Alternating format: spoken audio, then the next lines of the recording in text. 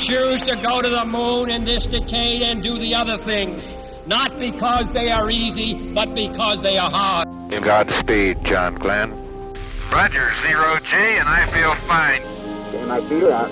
Okay, I'm out. How does it feel for the United States to be the new record holder? At last, huh? When that baby lights, there's no doubt about it. Liftoff. We have a liftoff. 32 minutes past the hour. Liftoff on Apollo 11. Houston, Tranquility Base here. The Eagle has landed. That's one small step for man, one giant leap for mankind.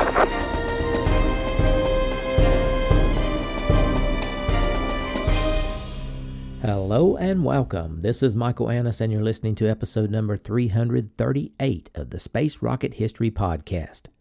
And now, Apollo 15, Commander Dave Scott, Part 2, and the Postal Covers Incident. In the previous episode, we began Dave Scott's biography, ending after his Gemini 8 flight. Today, we continue with Scott's work during the Apollo program. Scott's first Apollo assignment was as backup senior pilot/navigator for what would become known as Apollo 1.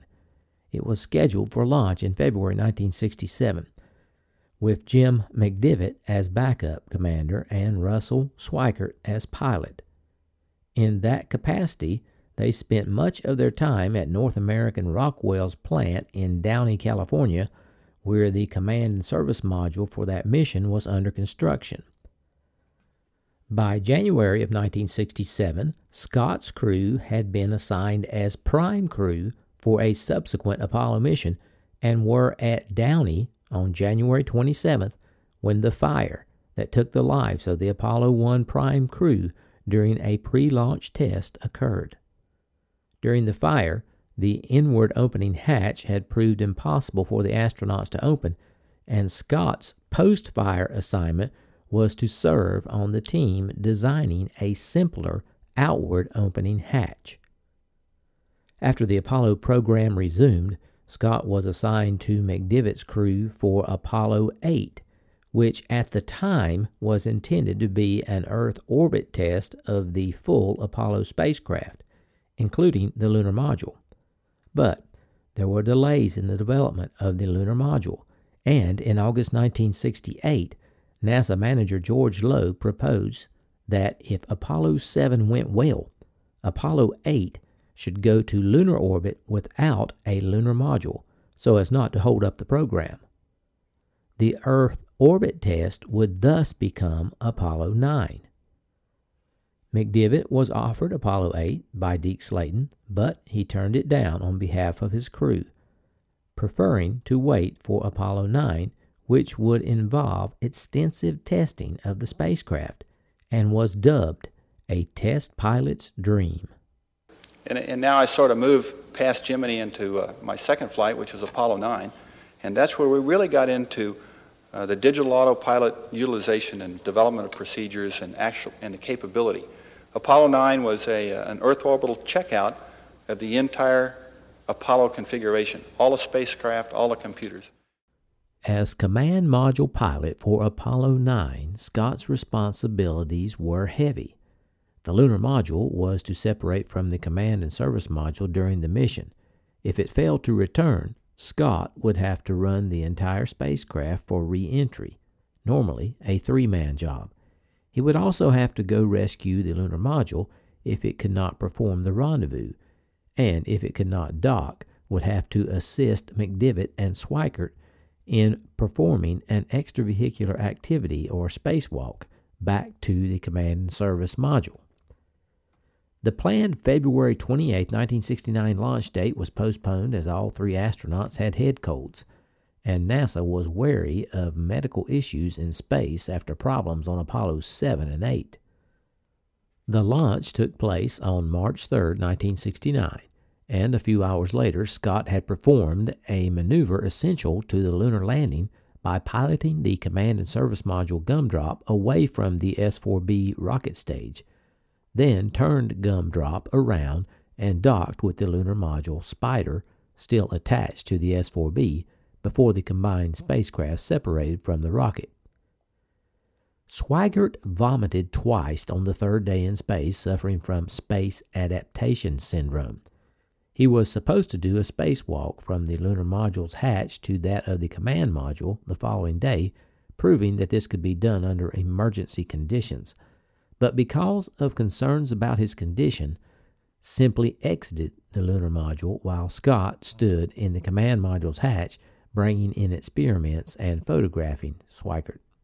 And during this time, the lunar module lifeboat test was conducted. And we did such things as the lifeboat exercise with the lunar module, which was subsequently used on Apollo 13. It was a demonstration of having the lunar module, which was a lander, and the command and service module, which was the orbital vehicle, together and utilize the engine on the lander to actually get back from the moon, which Apollo 13 had to do. And the program was written prior to Apollo 9, and we demonstrated it in flight. And it was an interesting exercise. I was the command module pilot, or I was in a spacecraft that kept one person while the other two guys would go down to the moon, although on Apollo 9 we didn't go to the moon, but the exercises were carried out. And as my cohorts, Jim McDivitt and Rusty Schweikert, performed the exercise in a lunar module of lighting the engine, why, I figured out a little program in a command module, with the help of my MIT buddies, to monitor their burn in a reverse direction so that I could tell with my computer how their burn was going. Of course, I had the platform and the accelerometers and everything, but it was just a matter of reversing a couple of signs, and I could tell them, as a matter of fact, had they lost their limb guidance computer, I could have given them the cutoff instructions and everything else on board. It's not a big thing, but for a user, it's a big thing to be able to have flexibility to do something like that, because nobody had ever planned that, and I found that alone in the command module, it was nice to have something to do. But in this particular flight, another thing we did was to burn the big engine on the service module, which is a large rocket engine and a combination, to actually light it and guide it through a manually controlled trajectory change. And by that, I mean that we actually programmed the computer to give us the parameters in a display format such that during a period of fixed time with the engine on, we would steer, if you would, the vehicle by hand. And I actually, and this is one of the fun things I got to do in the flight, I actually got to hold a hand controller and with the needles on the display panel being driven by the computer, fly the spaceship in space with the engine running for, I don't know, must have been something like 3 or 4 minutes, which is a long time. And that's a pretty exciting thing, all through a digital autopilot. One of the early, you might call, fly-by-wire. Airplanes do it now all the time. But that was, I think, a pretty important demonstration of a new capability. On the fifth day in space, March 7th, McDivitt and Swigert in the lunar module Spider flew away from the command and service module while Scott remained in Gumdrop, making him the first American astronaut to be alone in space since the Mercury program, as well as the first rendezvous for the Apollo program. And on Apollo 9, we did the first Apollo rendezvous, wherein Rusty and Jim got in the lunar module and separated from myself in the command module and went out about 60 miles and then came back in a rendezvous. Well, today, after all the Apollo work and everything, nobody thinks that's a big deal because we've done it so much. But I'll guarantee you, at that time, it was very interesting because they didn't have a heat shield. And had they not returned in a rendezvous, there was no way home. Well, there was a way home, but it wasn't a very good way. They could come down. But even that little exercise was exciting. We didn't have everything we wanted in the Apollo days. People used to think we did. But for instance, the command and service module, where I was, did not have a radar. There was no way you could actually measure range or range rate. And that's essential. Well, we used to think it was essential for a rendezvous. The lunar module had the radar. The command module did, however, have a computational capability to perform the rendezvous, but without what we thought at the time was adequate information. In other words, we believed at the time that without range information, direct measured range information, the computation wouldn't really converge. And so we still had a program on board. I'll tell you a little bit about the other part of that, but Rusty and Jim separated, went out, and part of their rendezvous was at night, and lo and behold, the light on the limb, which I was supposed to watch through the sextant to monitor them, failed, and they went into the dark side, and that's the last I saw of them for about 20 minutes, and that gets to be rather exciting, especially when, you're never really sure that the engine burned right, that the attitude was right, that it burned long enough, and all those sorts of things. And I remember, boy, it was really an exciting thing when they came into sunlight, and I had them right dead center in the sextant, automatically. And it was a combination of the two computers in which the computer on the lunar module calculated the burn, read out the residuals, and Rusty and Jim read the residuals to me, and I entered the burn parameters into my computer, and I told my computer to point the sextant where they would be when they came into sunlight. And all of that got done absolutely perfectly. I mean, boy, it was an amazing thing that they popped into sunlight and they were right dead center where they were supposed to be. After all the uncertainties of attitude control and main engine burns and drift and all that sort of thing, pretty amazing operation. The remainder of the Apollo 9 mission was devoted to test of the command module, mostly performed by Scott. So McDivitt and Swigert had plenty of time to observe the Earth as Scott worked. The mission stayed in space one orbit longer than planned due to rough seas in the Atlantic Ocean recovery zone. Apollo 9 splashed down on March 13, 1969, less than 4 nautical miles from the helicopter carrier USS Guadalcanal. After I got through with Apollo 9, I went on and spent some time as a backup crew member on Apollo 12, and then I got into Apollo 15, which was the fourth lunar landing. And I get the two best guys in the world. Chair Irwin, bless his heart, I loved him. He was the best partner you could have on the moon. Jim kept me squared away, and he always did it. It was sort of like, hey, Dave, don't you think we ought to do this? Which meant you're screwing up, fix it, But he was a wonderful guy, and I really, really enjoyed my relationship with Jim. We had a great time. And we had Al to take care of the command module, and he pointed out, we're on a surface for 3 days, and he was alone for 3 days. And he had to be there when we got back. He had to do a big maneuver to change planes so we could catch him. And there he was all by himself. I never worried 1 minute. I was never concerned for 1 second. I knew Al would be there. Apollo 15 was the first J mission, which emphasized scientific research with longer stays on the moon's surface and the use of the lunar roving vehicle. Already having an interest in geology, Scott made time during the training for his crew to go on field trips with Caltech geologist Lee Silver. While scientists were divided over where Apollo 15 should land, Scott's argument for the area of Hadley Rill eventually won out. As time passed toward the launch date, Scott pushed to make the field trips more like what they would encounter on the lunar surface, with mock backpacks simulating what they would wear on the moon and using the training version of the lunar roving vehicle. Apollo 15 launched from Kennedy Space Center Launch Complex 39A on July 26, 1971. The outward flight to the moon's orbit had a few problems, but the mission entered lunar orbit without major incident. The descent to the moon by the lunar module, called Falcon, with Scott and Irwin aboard, took place on the late afternoon of July 30th, with Scott as commander attempting the landing. Despite difficulties caused by the computer-controlled flight path being to the south of what was planned, Scott assumed manual control for the final descent and successfully landed the Falcon within the designated landing zone.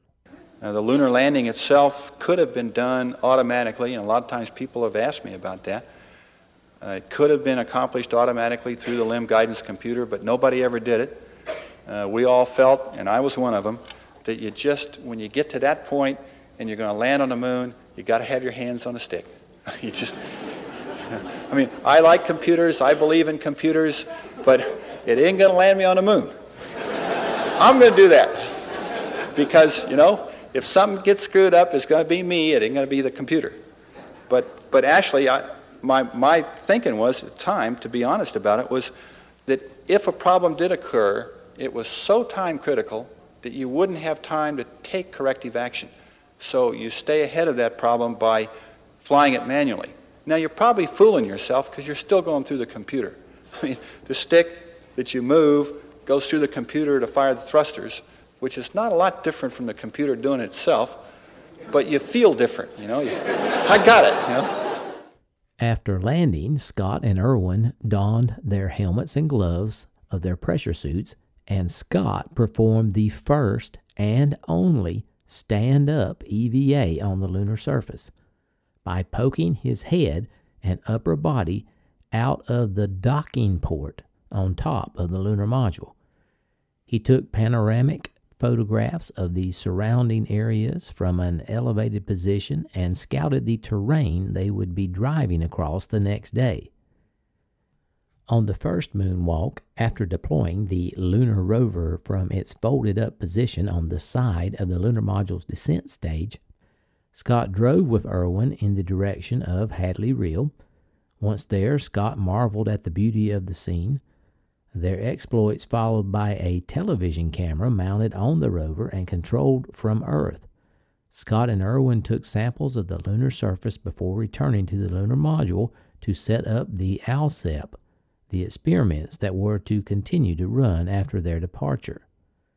The second traverse the following day, August 1st, was to the slope of Mount Hadley Delta.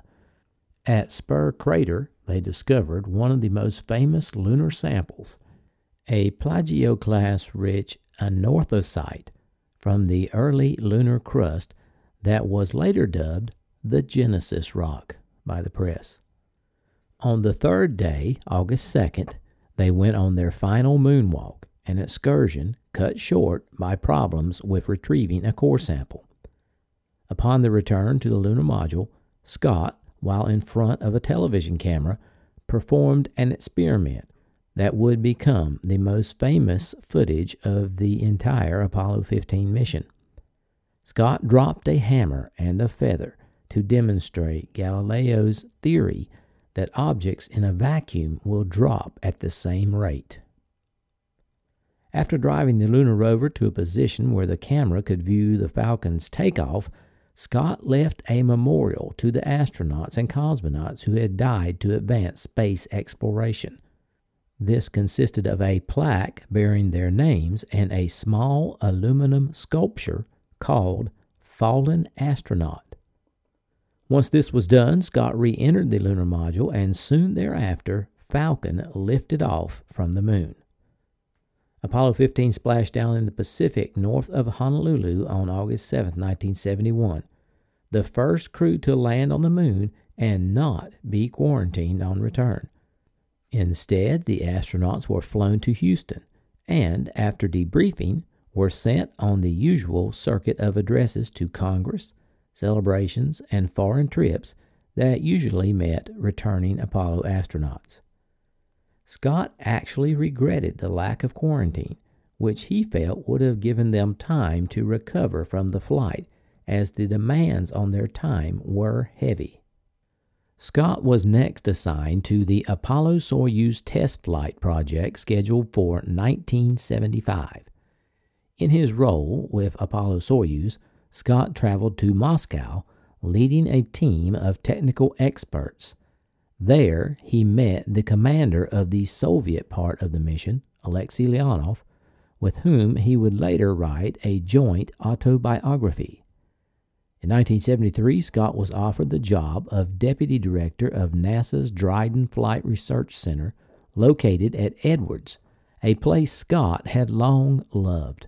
This allowed Scott to fly aircraft that reached the edge of space and let him renew his acquaintance with the retired Chuck Yeager, who was there as a consulting test pilot and to whom Scott granted flying privileges. On April 18, 1975, at age 42, Scott became the center director at Dryden. This was a civilian appointment, and to accept it, Scott retired from the Air Force in March 1975.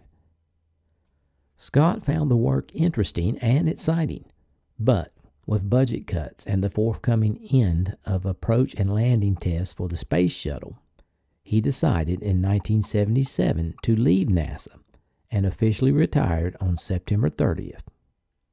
Entering the private sector, Scott founded Scott Science and Technology Incorporated.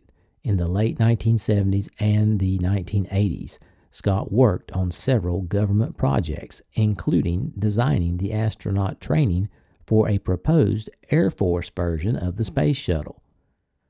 One of Scott's firms went out of business after the 1986 Challenger disaster.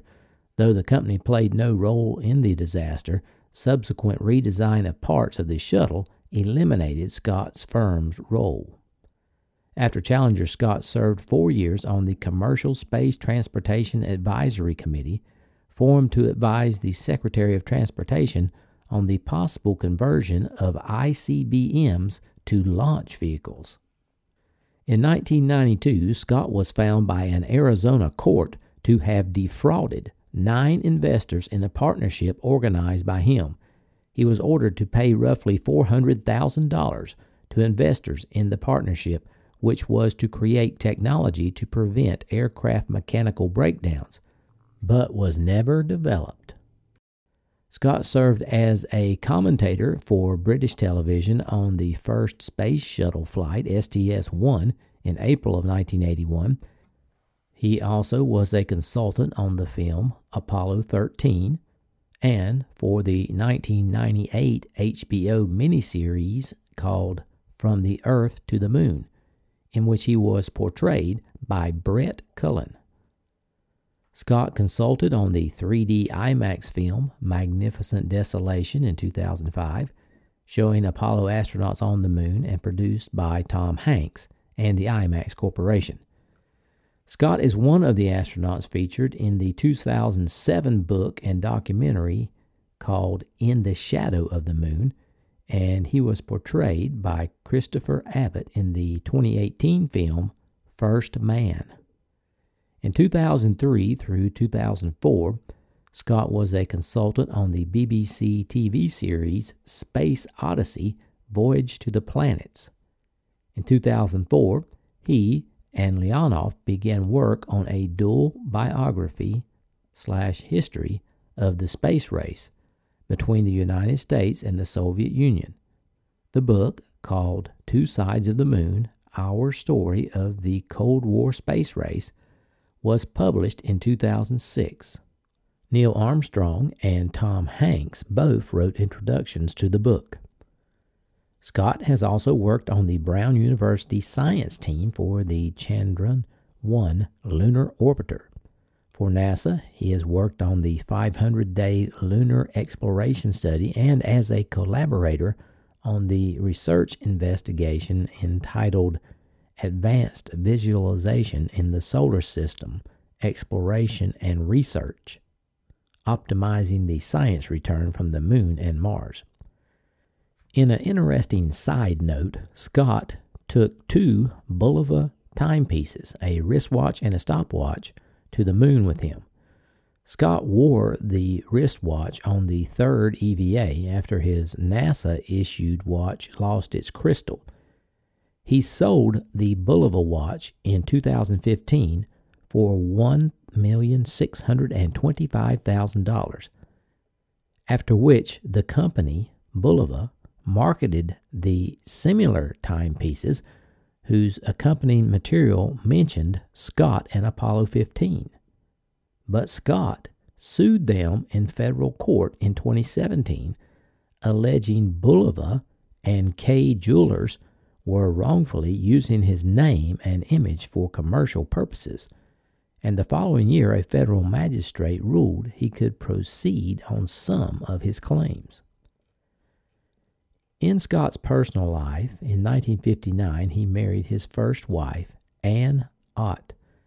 He had 2 children with her, Tracy, born in 1961, and Douglas, born in 1963. In 2000, it was reported that he was engaged to a British TV presenter named Anna Ford. At the time, he was still married to Ann Scott, although separated.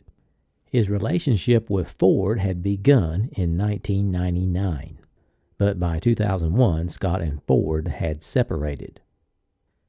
He subsequently married Margaret Black, former vice chairman of Morgan Stanley. David Scott and Margaret Black Scott reside in Los Angeles. Scott won numerous awards and honors. I will list a few. Deputy Administrator Robert Siemens presented Scott and Armstrong the NASA Exceptional Service Medal in 1966 for their Gemini flight. Scott was also awarded the Distinguished Flying Cross for the Gemini flight. Vice President Spiro T. Agnew presented the Apollo 9 crew with the NASA Distinguished Service Medal, and Scott was awarded the Air Force Distinguished Service Medal for the Apollo 9 mission. Agnew also gave the Apollo 15 crew the NASA Distinguished Service Medal, and Scott earned his second Air Force Distinguished Service Medal for Apollo 15. On September 15, 1971, the city of Chicago hosted the Apollo 15 crew in a parade attended by more than 200,000 people. Mayor Daley presented the crew with honorary citizenship medals. On August 25, 1971, the Apollo 15 crew were honored with a ticker tape parade in New York City. The city bestowed them with gold medals. Later that day, UN Secretary General Thant awarded the trio the first United Nations Peace Medal. At the Air Force Association's annual dinner dance in September 1971, the Apollo 15 crew were presented with the David C. Schilling Trophy, the association's top flight award. The Apollo 15 crew were awarded the 1971 Robert J. Collier Trophy, an annual award for the greatest achievement in aeronautics and astronautics. Scott was awarded his third NASA Distinguished Service Medal in 1978. Scott, Worden, and Irwin were granted honorary doctorates of astronautical science from the University of Michigan in 1971, and Scott was awarded an honorary Doctor of Science and Technology degree from Jacksonville University in 2013. It was the first honorary degree bestowed by the university. In 1982, Scott was inducted with 9 other Gemini astronauts into the International Space Hall of Fame in the New Mexico Museum of Space History. Along with 12 other Gemini astronauts, Scott was inducted into the U.S. Astronaut Hall of Fame in 1993. And that concludes the biography of David Scott. There is one negative mark on this gallant crew's record, and it was known as the Postal Covers Incident. The incident had been building since Mercury through Gemini and into Apollo.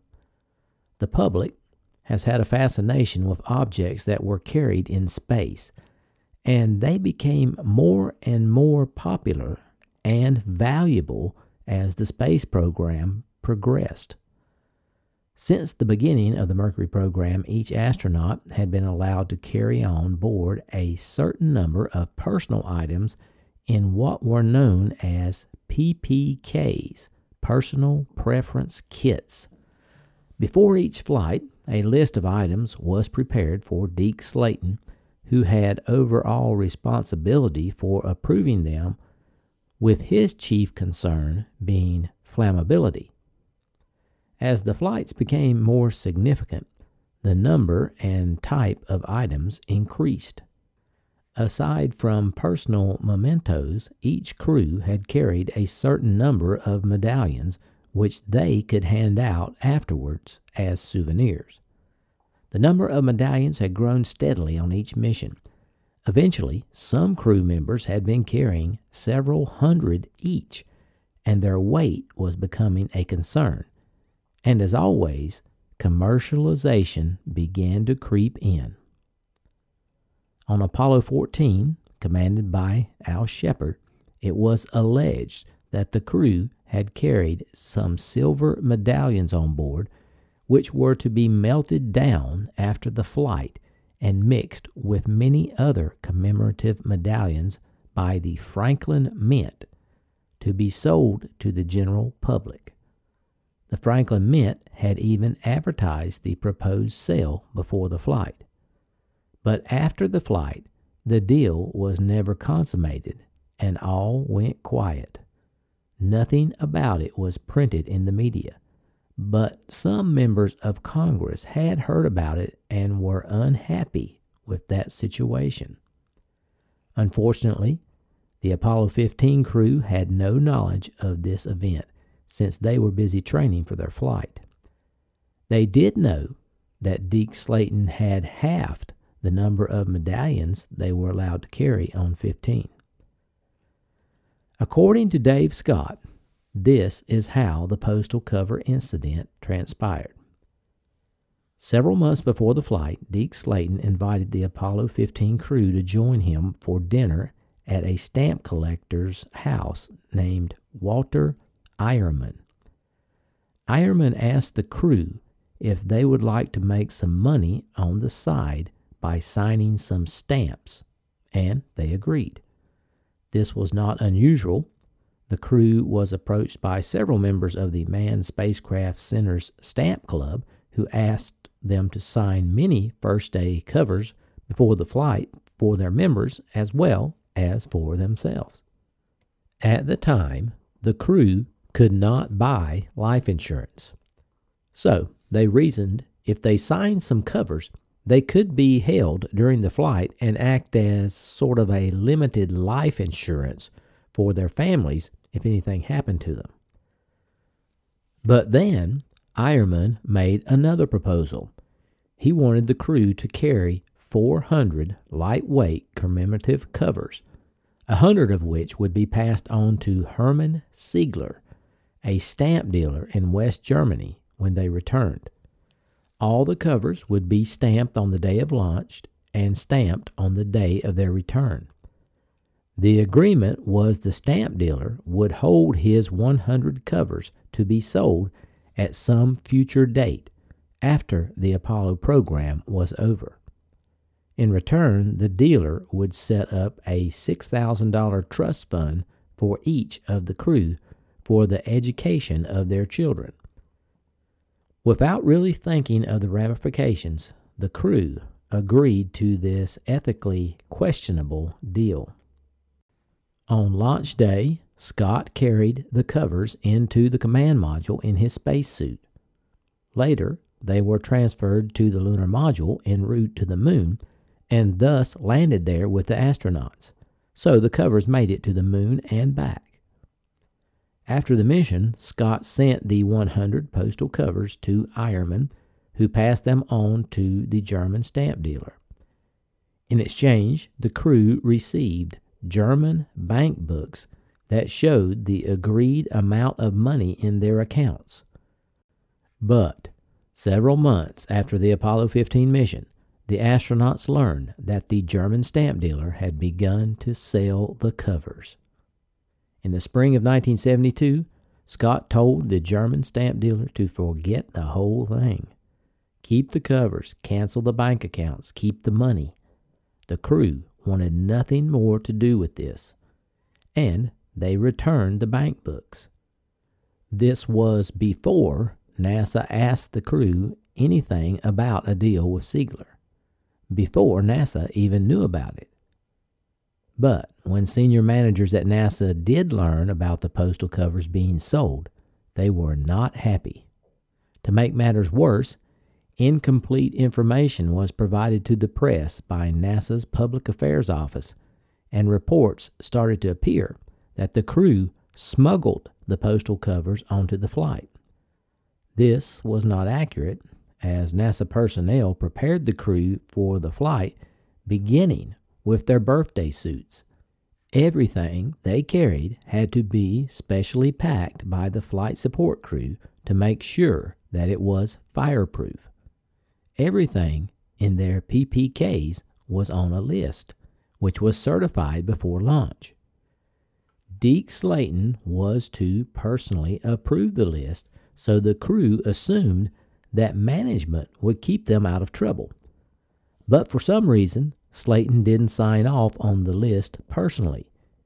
He said the flight crew support team had already logged everything. Since the astronauts had purchased the covers themselves, the astronaut office at the Cape prepared the covers for flight and had them stamped on the day of launch. However, somehow, the support team had missed them when they prepared the PPK flight manifest.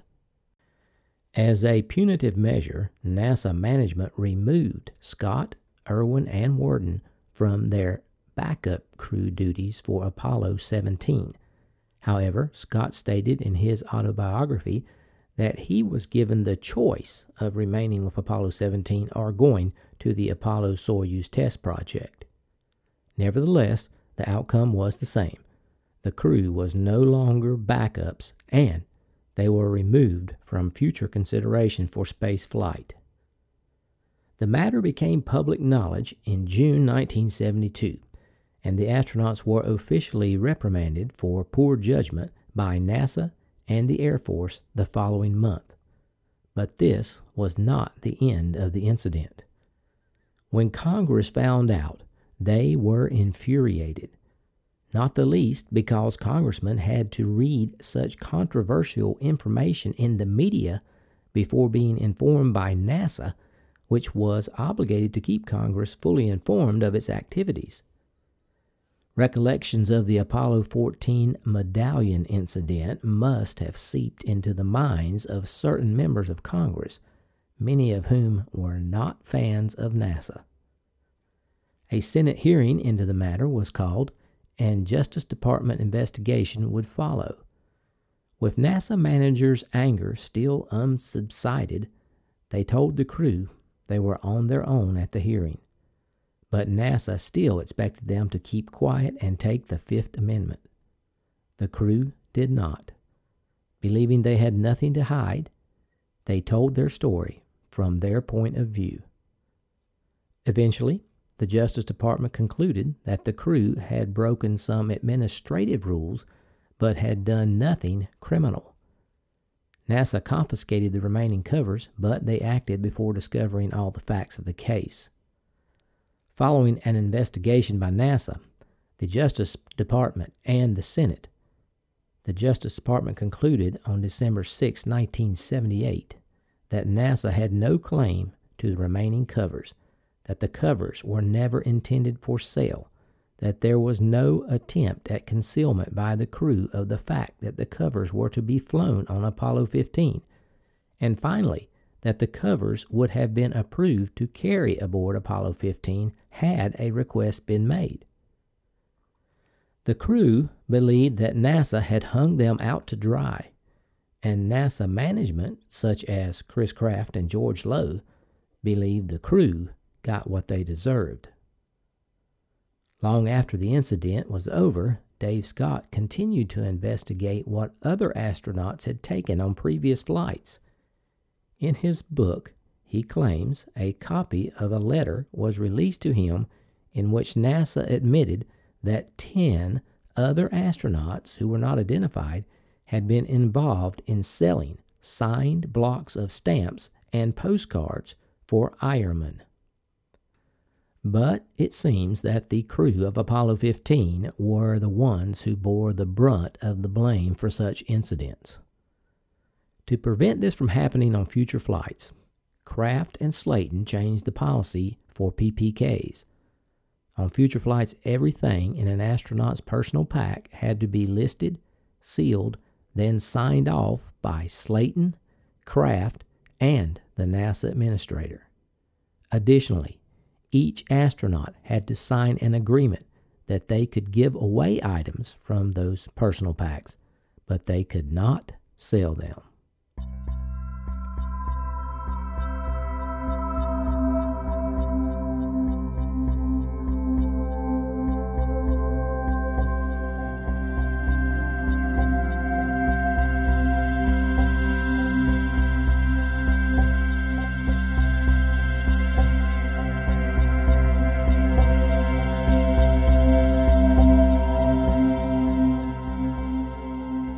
Salutations from the foothills of North Carolina. This is Michael Annis, your host, and I wanted to say thanks for listening to episode number 338 of the Space Rocket History Podcast, entitled Apollo 15, Commander Dave Scott, Part 2, and the Postal Covers Incident.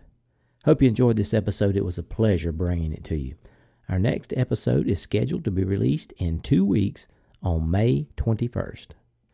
If you are new to the podcast, what I'm trying to accomplish here is a timeline approach to the exploration of space.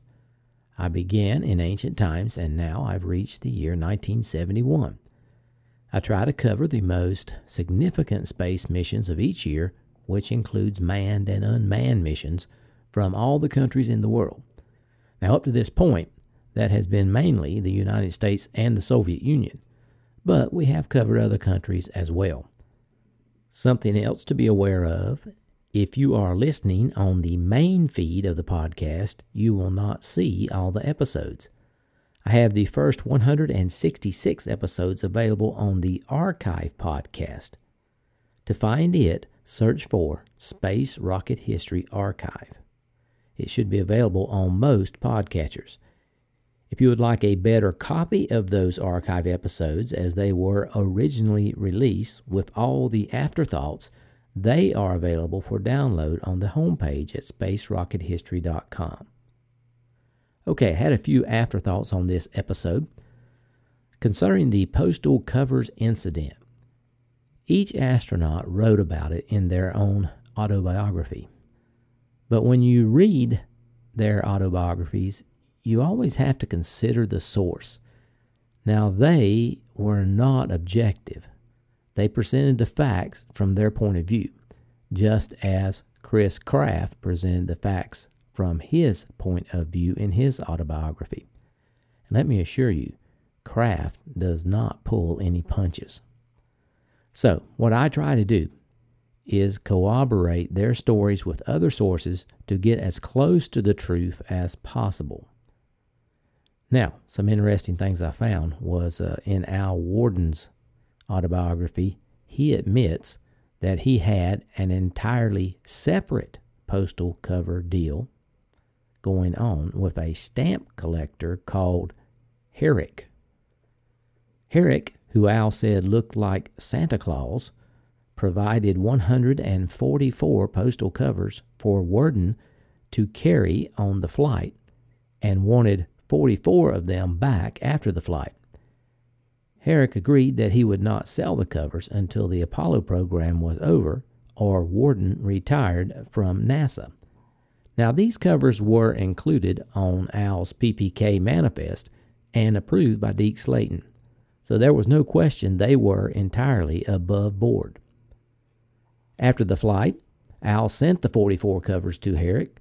When he received them, he called to ask what Al was doing with the remaining 100 covers, which Al told him they were sitting on his office desk.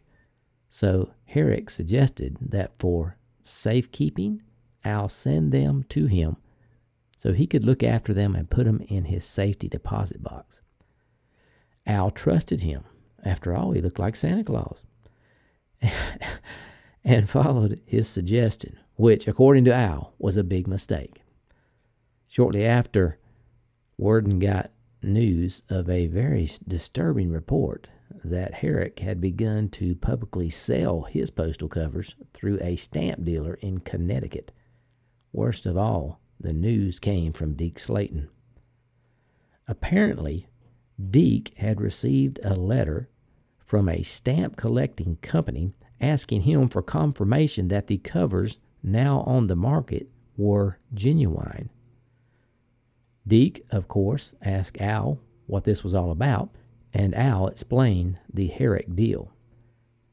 Of course, Al didn't believe he had anything to hide. He had worked completely within NASA's rules. But Deke saw it as a breach of trust. And according to Worden, that incident really soured his reputation with NASA management and began a campaign to force him out of NASA, starting with Slayton, then Kraft, then George Low. Worden wrote about a visit with Chris Kraft and his office, where Kraft called him, quote, just another dime a dozen engineer, end quote. Furthermore, Kraft said, I want you out of here as soon as possible, and don't let the door hit you in the behind on the way out. How nice. He just come back from the moon. Okay, that's nice. Anyway, this was a separate incident from the other postal covers incident that got the astronauts in trouble, but I thought I would mention that because it was interesting to know there were actually two incidents there.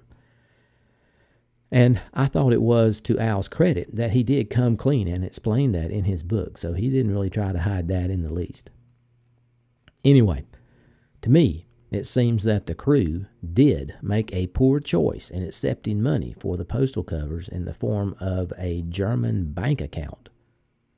But in their defense, it really wasn't a top priority on their list of important things to do before a flight to the moon. I think it was more of a, okay, we will do this sort of thing without giving much thought to potential problems down the road. Keep in mind, these guys were not making much money, and they were doing a highly risky job, and they wanted to provide for their families. So, they really didn't do anything different than past crews had done. They're just the ones that were made an example of. So, in the grand scheme of things, the postal cover incident really doesn't seem like a big deal to me. I know it was to the astronauts, though. It really hurt their careers. Okay, if you are enjoying the podcast without commercial interruption and are financially able, and I want to stress that only if you're financially able, please consider supporting the podcast. For the past 7 years, we have been entirely listener-supported. To contribute, go to the homepage, spacerockethistory.com, and click on the orange Donate button or the Patreon link. Over the last fortnight, we had several new contributions, and I would like to thank Patrick C., who donated at the Orion level, David K. from Australia, who donated at the Apollo level, Dallas K. from Massachusetts, who increased his pledge on Patreon to the Starship level, Ben K. from California sent in another donation this year and moved to the commercial level, Peter H. from France donated at the Apollo level and earned a shooting star emoji. Michael M. from Denmark donated at the Apollo level. Pete P. from Georgia sent in a donation and moved to the Gemini level. Woody J. from Minnesota donated at the Mercury level and earned a moon emoji. Andrej S. from the Czech Republic sent in another donation and is at the Mercury level. Peter and Bron M. from Noosa Heads, Australia, donated at the Vostok level and earned a moon emoji. Cormac Q donated at the Vostok level. Hian D from Australia pledged on Patreon at the Voyager level. Paul S. from California increased his pledge on Patreon to the Orion level. And Jeff B. pledged on Patreon at the Apollo level. Our Patreon donors have reached 243. We lost 6 donors over the change in month from April to May. And what usually happens there is someone's credit card usually expires, and that is, and then Patreon can't bill them on that card. And that's usually what's happened when each month changes. It's not always what happens, but if that's usually what happens there. So anyway, we lost 6, so we're down to 243. But our goal is still to reach 300 by the end of the year. I may be dreaming on that one. Our total donors for 2020 have reached 330, with a goal of reaching 500 by the end of the year. Now here's Mrs. SRH with this episode's donor giveaway. Thanks, Mike. Hey, friends. You know what time it is. It's time for our drawing.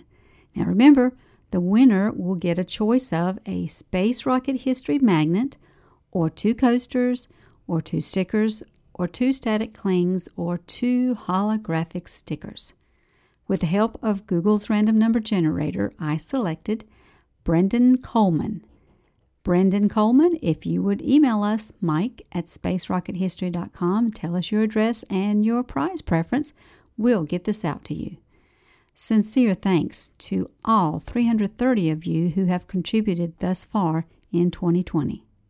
And here's wishing all mothers out there a happy Mother's Day 2020. It's definitely a different one this year. My sources for this episode were NASA, Two Sides of the Moon by David Scott, A Man on the Moon by Andrew Chaikin, To Rule the Night by Jim Irwin, Falling to Earth by Al Worden, Flight by Chris Kraft, and Wikipedia. That is all we have for episode number 338. We'll try to have episode 339 posted by Thursday, May 21st.